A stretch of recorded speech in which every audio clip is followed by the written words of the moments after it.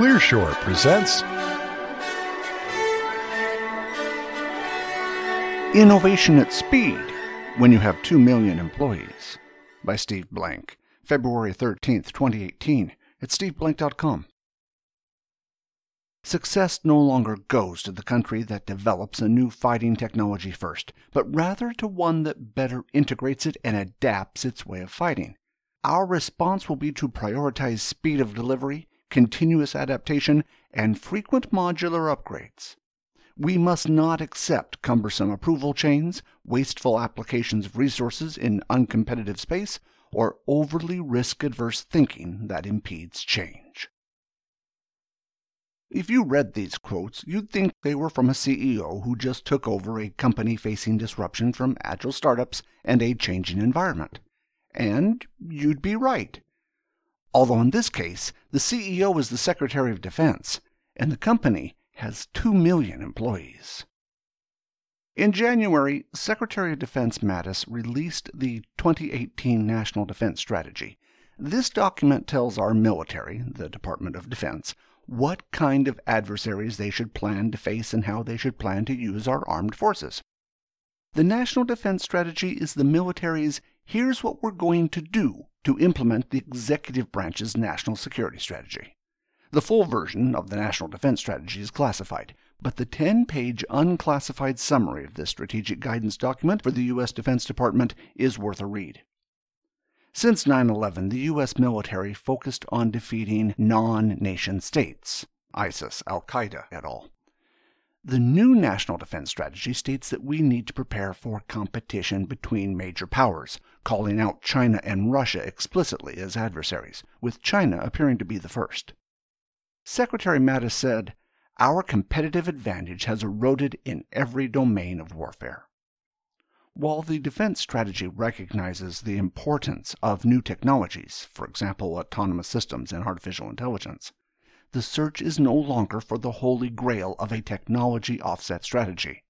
Instead, the focus is on global and rapid maneuver capabilities of smaller, dispersed units to increase agility, speed, and resiliency and deployment in order to stand ready to fight and win the new conflict. The goal is to make our military more lethal, agile, and resilient.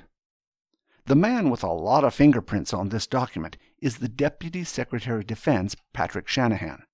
Shanahan came from Boeing, and his views on innovation make interesting reading. The DoD must become less adverse to risk, is something you've rarely heard in the government. Yet Shanahan said, "Innovation is messy. If the Defense Department is really going to succeed at innovation, we're going to have to get comfortable with people making mistakes." All of this means that significant changes will be needed in the Department of Defense's culture and policies. But now the change agents and innovation insurgents who have been fighting to innovate from the bottom up at Office of Naval Research, National Geospatial Intelligence Agency, Joint Improvised Threat Defeat Organization, Defense Intelligence Agency, National Security Agency, Defense Innovation Unit Experimental, Intelligence Advanced Research Projects Activity, etc., will have the support all the way to the Secretary of Defense. The innovation language in this document is pretty mind-blowing, particularly the summary on page 10. It's almost as if they've been reading the posts Pete Newell and I have written on the Red Queen problem and the innovation pipeline. The document, combined with the split of acquisition and logistics, the office responsible for buying equipment for the military, from research and engineering, will enable the DoD to better connect with private industry to get technology integrated into the Defense Department. The last time the country mobilized private industry at scale was the Cold War. As you hear the excerpts from the 2018 National Defense Strategy, imagine the shockwaves this would send through any large company. This is a pretty unprecedented document for the military. On page 3, maintaining the department's technological advantage will require changes to industry culture, investment sources, and protection across the national security innovation base. On page 4, defense objectives include continuously deliver performance with affordability and speed as we change departmental mindset, culture, and management systems. On page 5, foster a competitive mindset To succeed in the emerging security environment, our department and joint force will have to outthink, outmaneuver, outpartner, and out-innovate revisionist powers, rogue regimes, terrorists, and other threat actors.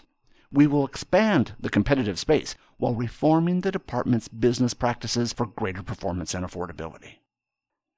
On page 7, cultivate workforce talent. Cultivating a lethal, agile force requires more than just new technologies and posture changes. It depends on the ability of our department to integrate new capabilities, adapt warfighting approaches, and change business practices to achieve mission success. The creativity and talent of the American warfighter is our greatest enduring strength, and one we do not take for granted. A modern, agile, information advantage department requires a motivated, diverse, and highly skilled civilian workforce. We will emphasize new skills and complement our current workforce with information experts, data scientists, computer programmers, and basic science researchers and engineers. The department will also continue to explore streamlined, non-traditional pathways to bring critical skills into service, expanding the access to outside expertise, and devising new public-private partnerships to work with small companies, startups, and universities. On page 10, the current bureaucratic approach, centered on exacting thoroughness and minimizing risk above all else, is proving to be increasingly unresponsive. We must transition to a culture of performance where results and accountability matter. Deliver performance at the speed of relevance. Success no longer goes to the country that develops a new fighting technology first, but rather to the one that better integrates it and adapts its way of fighting. Current processes are not responsive to need. The department is over-optimized for exceptional performance at the expense of providing timely decisions, policies, and capabilities to the warfighter. Our response will be to prioritize speed of delivery, continuous adaptation, and frequent modular upgrades. We must not accept cumbersome approval chains, wasteful applications of resources in uncompetitive space, or overly risk-adverse thinking that impedes change. Delivering performance means we will shed outdated management practices and structures while integrating insights from business innovation. Organize for innovation. The department's management structure and processes are not written in stone. They are a means to an end, empowering the warfighter with the knowledge, equipment, and support systems to fight and win. Department leaders will adapt their organizational structures to best support the joint force. If current structures hinder substantial increases in lethality or performance, it is expected that service secretaries and agency heads will consolidate, eliminate, or restructure as needed. Up to now, innovation within the Department of Defense has been the province of a small group of insurgents, each doing heroic efforts. Now innovation at speed has become a nation's priority. Culture change is hardest in the middle of a large organization. It will be interesting to see how each agency in the Department of Defense and its contractors adopts the strategy, or whether the bureaucratic middle kills it or waits it out. Time will tell whether it provides real change, but this is a great start. Thanks for listening, and we hope you enjoyed the show. We would like to hear from you, so please send your thoughts to comments@clearshore.us or visit us at clearshore.us. If you would like this show delivered to you automatically, you can subscribe to the Clear Shore podcasts on iTunes. Wishing you all the best until next time.